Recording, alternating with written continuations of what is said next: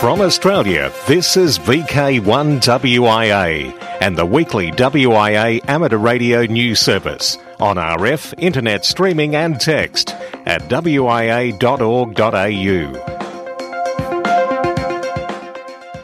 Yes, WIA news for week commencing August 31. And it is, Graham, it's VK4BB back on deck.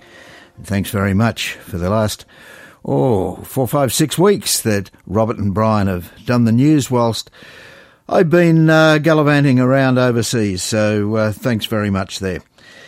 Now, it's time to take your tablet with Qantas and Virgin Australia. Australia's Civil Aviation Safety Authority this week declared that both airlines can allow passengers to use tablets, e-book readers, MP3 players and smartphones, set to flight mode, during a flight's taxi, takeoff and landing stages. However, of all these devices, it's the use of tablets that is the most significant win for business travellers, enabling you to get on with real work from the moment you sit down, except paying attention to the safety briefing, whereas laptop computers still need to be securely stored in the overhead lockers during takeoff and landing. It's what's called gate-to-gate usage of personal electronic devices, and Qantas and Virgin Australia were quick off the mark to declare that the days of the great switch-off for in-flight gadgets are over. Travellers can now use their personal tech for the entire duration of the flight. Telstra has expanded its commercial trial of next-generation 4G services on the 700 MHz spectrum to selected areas of Sydney and Adelaide. Once switched on, customers using compatible devices in these trial locations will experience the fastest mobile data speeds in Australia, according to a company statement. The commercial trials will start in mid-September. Services on 700 MHz spectrum will also be rolled out in more cities and regional centres as spectrum becomes available from January 2015. This extends the number of commercial trial cities to 8, with commercial services already being tested in Perth, Fremantle, Esperance, Mildura, Mount Isa and Griffith. In addition to faster download speeds, the use of low-band spectrum like 700 megs allows for the signal to travel further and reach deeper into buildings, improving the depth of coverage for customers. Optus, the second biggest telco in Australia, will launch its Optus 10 satellite September 12. It's currently being transported to the Guyana Space Centre in French Guiana. Once launched, it will operate in the KU band, FSS and BSS bands across Australia, New Zealand and Antarctic regions. Its lifespan is estimated to last for over 15 years. Electro-Optic Systems and aerospace firm Lockheed Martin are developing a new network to track space junk. With a global system of sensors, initially at Mount Stromlo, Canberra, and a new facility in West Australia, operators can be informed of the risk of damage from space debris so they can move satellites easily. After half a century of space travel, there are some 300,000 bits of space junk, 1 centimetre or larger, regarded as big enough to destroy the function of a satellite. Over the next 5 to 6 years, the idea is to track the debris with EOS technology in combination with other systems, such as the US Air Force Space Fence radar. Step 2 will be an orbital cleanup involving space missions to remove dead satellites. A new technology, likely in 5 to 7 years, would use ground-based lasers to nudge smaller objects into lower orbits so they burn up in the atmosphere. In WIA Board Talk now, next week, hopefully, we'll be joined by WIA Secretary David Williams, who will have the latest news in regards to progress of the D-Star repeaters and the WIA's arrangement with clubs looking after the repeaters going forward. Across Australia from VK1WIA, you're tuned to the WIA National News Service in VK5. It can be heard on VK5 RLZ on 439.975 MHz at 0900 hours Sunday. I'm Alan, VK5, Mike Alpha Kilo. What's happening in VK1? Well, the local VK1, VK2 SOTA participants are meeting at the Ainslie Football Club Tuesday. That's the 2nd of September for dinner at 6:30 for a 7 p.m. sit-down. If you're interested in SOTA or QRP field operations, please join them at the AFC. Oh, and you are welcome to bring your latest piece of QRP kit for a show and tell. In VK2 Foundation Course and Assessments, the next ARNSW Foundation Course weekend in the Greater Sydney area will be September, Saturday 20, Sunday 21. Licence upgrade assessments are also held on the Sunday, the 21st. Bookings are essential and can be made for either the foundation course or the assessments by sending off an email address to education@arnsw.org.au. West Lakes Field Day is scheduled for Sunday, September 14 in the club grounds at Turalba. There's no cost to set up a stall, but take your own table. Ring and leave a message on 02 49581 588 to book a spot. The next gathering of the St George Amateur Radio Society will be held Wednesday. That's this coming Wednesday, September 3. Now, every amateur wants to know how well their radios are working. Are they on frequency? Are they putting out the correct power? How well are they receiving? These and many other tests can be performed with the aid of a communications test set. Many of these test sets are coming on the amateur market and can be of great benefit to a ham, but only if you know how to use them. Robin, VK2CAB, will be demonstrating what can be done with a Motorola R2001 test set, as well as demonstrating the various tests that can be carried out. There will also be the opportunity for members and visitors to put their radios on the bench to see how good they are.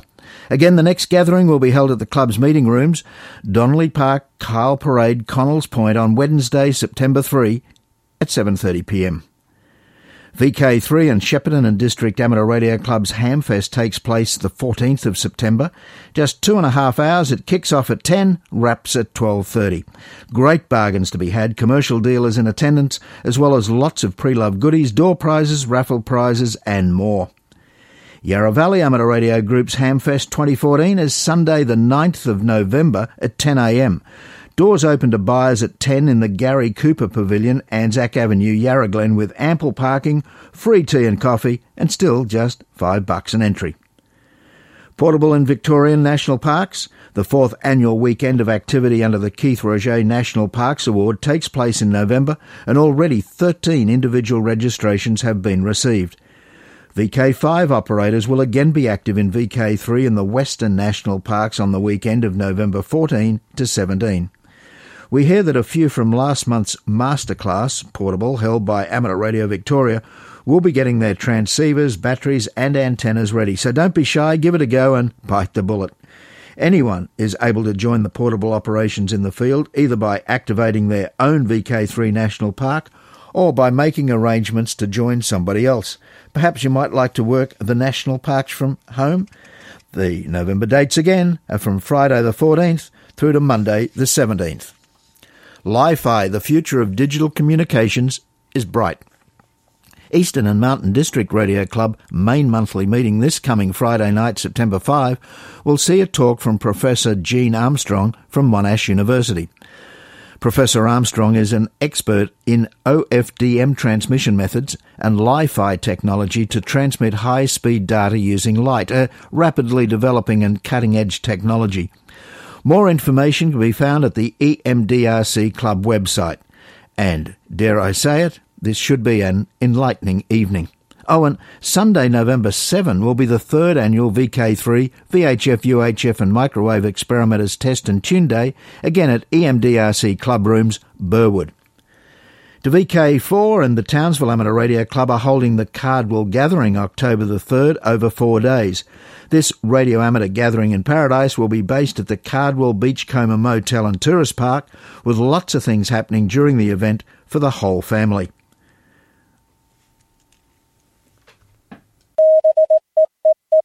What use is an F-call? When I started this caper over 2 years ago, my very first edition of What Use is an F-call discussed the idea that it's not power that determines your ability to make a contact. It's your antenna, that and propagation. Of course, there are situations where having a high-power station will get you places that a low-power station won't. I've often made the observation that having a foundation license is like being a QRP operator, a station that runs on low power. If you have an advanced license and decide to operate with 5 watts and you make contacts, you get accolades from the community, where, as a foundation licensee, you're doing that by law. It's quite amazing to hear new operators continue to have the perception that they need more power and that's why they should upgrade their license. This view is perpetuated by many amateurs in our community, and I don't think it's helpful, nor is it accurate. I'm not adverse to upgrading a license at all, but power should not be your first reason. You should think of higher licenses as more bands, more modes, more skill and more knowledge.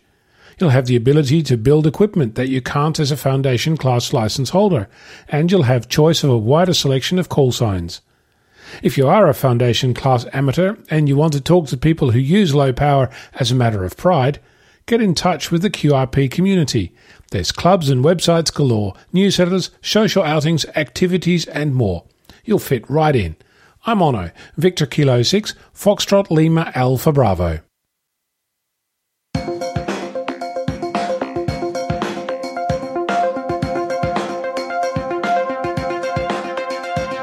From Australia, this is VK1WIA and the weekly WIA amateur radio news service on RF, internet streaming and text at wia.org.au.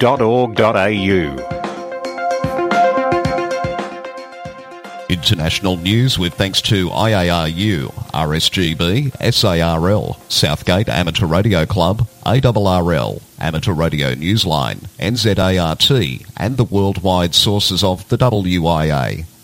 I'm Jason, VK2LAW. Set to celebrate its silver anniversary next year, LUSAT 1, which is also known as Oscar 19 or LO 19, appears once again to be functioning, sort of, when in sunlight. At this point, Oscar 19 is only transmitting telemetry. Its digital transponder has not been reported to be operational. We knew that our LUSAT started transmitting again a couple of years ago, but only when illuminated by sunlight and was not heard during the night. Pedro Converso, LU7 Alpha Bravo Fox, reported to the AMSAT BB. During a recent nighttime pass, though, he was surprised to hear the usual 900 milliwatt continuous carrier on 437.125 MHz, 22 minutes after the LO19 had emerged from Earth's shadow. It's almost a miracle that after almost 25 years, LUSAT's vintage NiCad batteries can still receive and hold a charge, he said. Launched in 1990 from Kourou, French Guiana, on an Ariane 4 vehicle, the satellite, Argentina's first, has completed more than 128,000 orbits and is one of the oldest active amateur radio satellites. 10 GHz under threat from broadband links.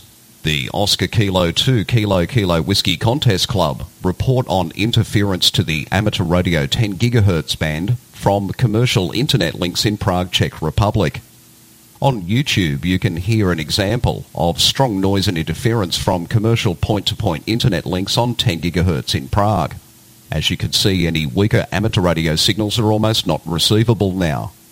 Czech Republic Radio Communication Authority, CTU, allocated a significant part of the 10 GHz band across our 10368 MHz DX band for free use of Wi-Fi internet providers.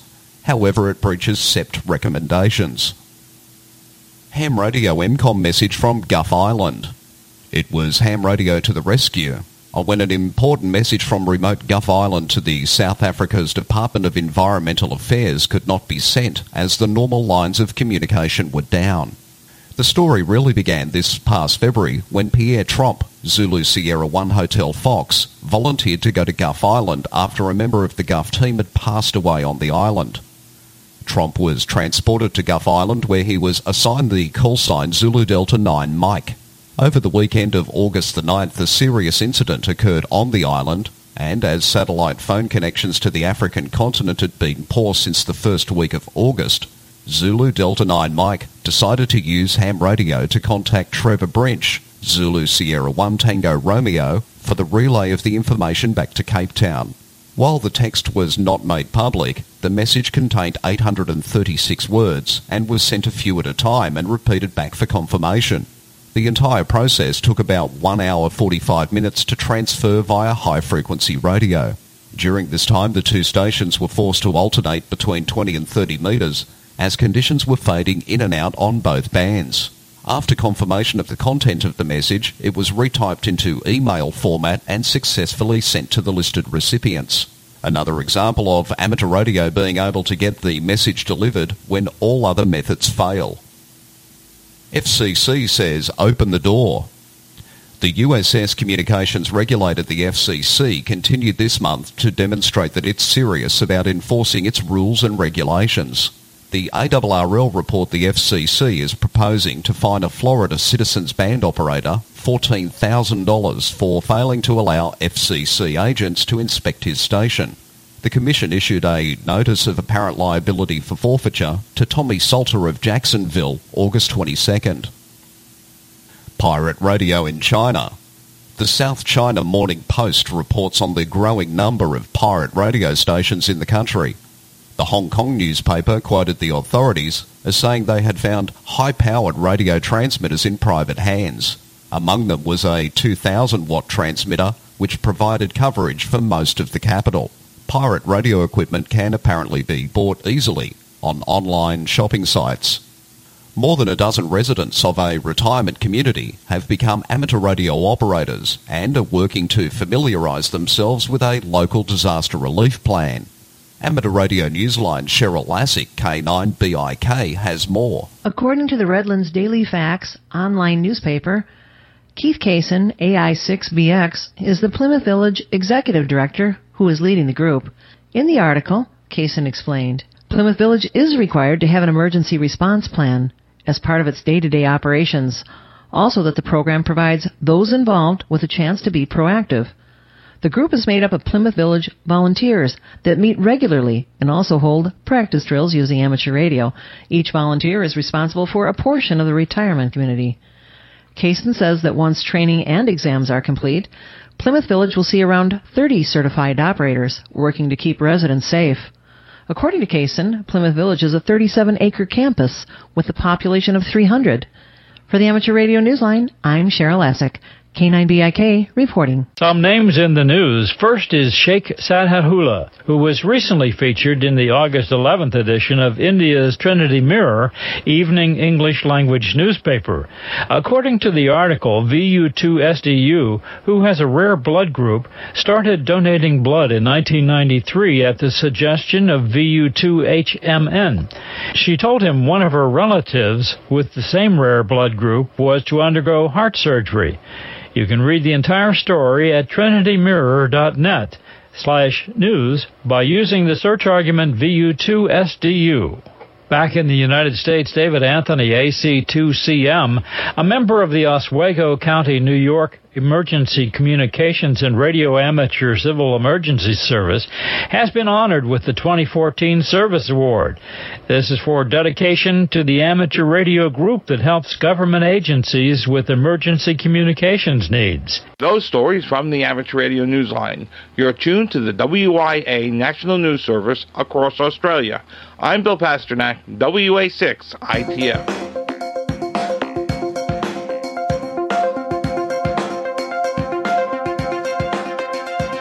From Australia, this is VK1WIA and the weekly WIA Amateur Radio News Service on RF, internet streaming and text at wia.org.au.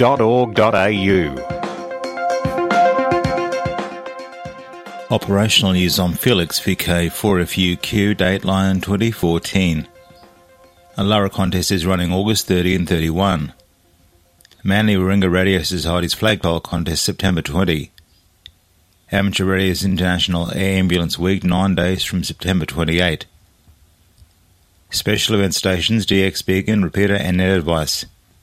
PA70OMG commemorates World War II Operation Market Basket. On the air, keep an ear open for the special event station PA70OMG to be operational from the Netherlands from the 12th of September to the 21st. This to commemorate the 70th anniversary of the World War II Operation Market Garden by paratroopers and Allied forces, which began on the 17th of September 1944 to help liberate the region after 4 years of German occupation. If you may contact QSL's Go direct or via the Bureau to PB0AEZ. Members of the Romanian Radio Club Association is activating Fericiri Island for the first time until September the 30th. Operations will be on the high-frequency bands only. QSL via Y09 FNP. EA7 FTR will be active between September the 5th and October the 10th as D44KS from Boa Vista, which is the easternmost island of Cape Verde. Due to work commitments, his hours of operation will be limited to his spare time. Listen for him on 40 metres through 6 metres using SSB and RTTY, and QSL via EB7DX. Rolls-Royce special event. On the 11th and 12th of October for 48 hours, the Hucknall Rolls-Royce Amateur Radio Club are running a special event station, GB1RR, celebrating the centenary of the Eagle Aero engine. Rolls-Royce was asked by the UK government to develop an aero engine of which ended service in the Great War of 1914-1918. HRR-ARC will put on up to 4 stations simultaneously. These will comprise 2 HF stations, 1 HF data station and a VHF station. SSB/PSK 31 on HF from 160 metres to 10 metres. No matter what you have heard, the address remains the same. In operation for over 30 years, the address for the QSL Bureau Luxembourg LX remains the same. The President and Secretary ask that you totally ignore any requests to use a different address. For VK1WIA National News, I'm Felix, VK4FUQ Inningham. On the award scene, and Paul, N8HM has announced a new award for contacts made via the AO73, that's the FunCube 1 amateur radio satellite. Now, I quote, "I am pleased to announce that I will be sponsoring a new award to promote activity on FunCube 1. The requirements for this award are simple. Work 73 unique stations on AO73. Contacts must be made on or after September 1 this year. There are no geographic restrictions on your operating location. There will be no cost for this award. Donations to AMSAT UK and AMSAT NA's Fox program are encouraged, though. No QSL cards required. Now, when you complete the requirements, email your log extract, including the call sign of each station work, time in UTC and date, to nhhm@arrl.net, as well as the address where you'd like the award certificate sent.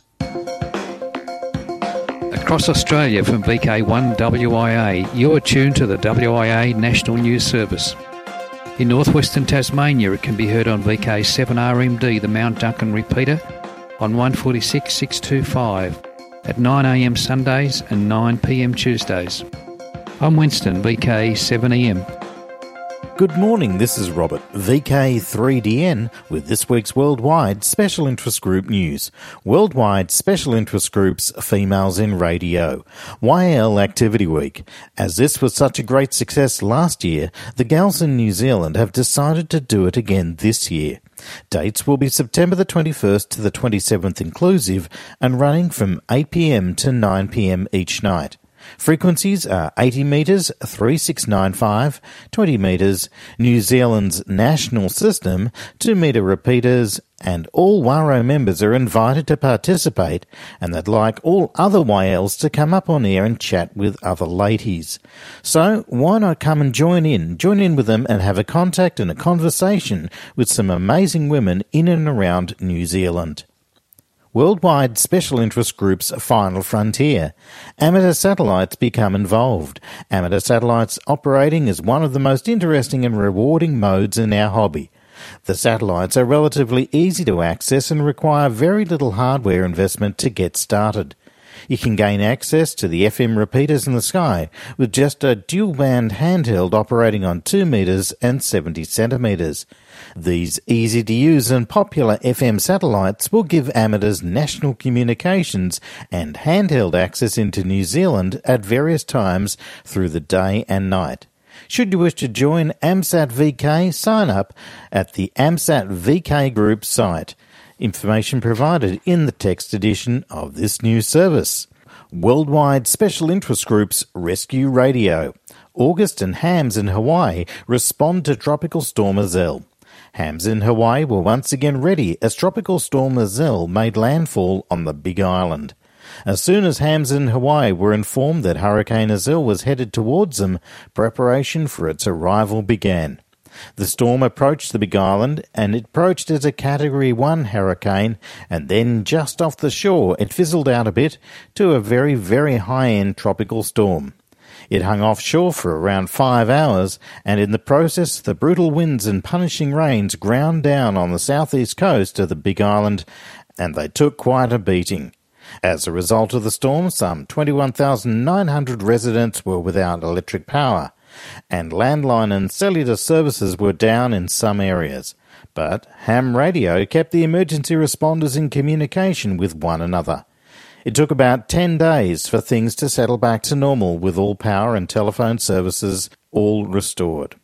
And as I leave you this week, here is a question. Do you know the connection between 17th century Holland and the Yaesu Radio Company? Hello everyone, this is Clive, VK6 Charlie Sierra Whiskey. You can find the answer to that question by listening to the Radio Amateurs Old Timers Club of Australia's September Bulletin, due to go to air tomorrow. Throughout the day, there are a number of local broadcasts on HF, VHF and UHF, but the primary HF transmissions are on 20 metres on 14.150 MHz. At 0100 UTC, the signal is beamed north from Melbourne for Eastern States listeners. An hour later, at 0200 UTC, the program is beamed westward for WA listeners.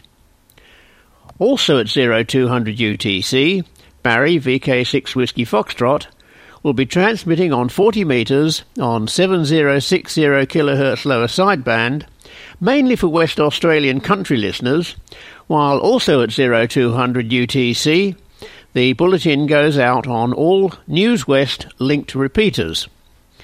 To find a frequency and time for your particular area, or to download the bulletin at any time after next Tuesday, please visit the RAOTC website at www.raotc.org.au.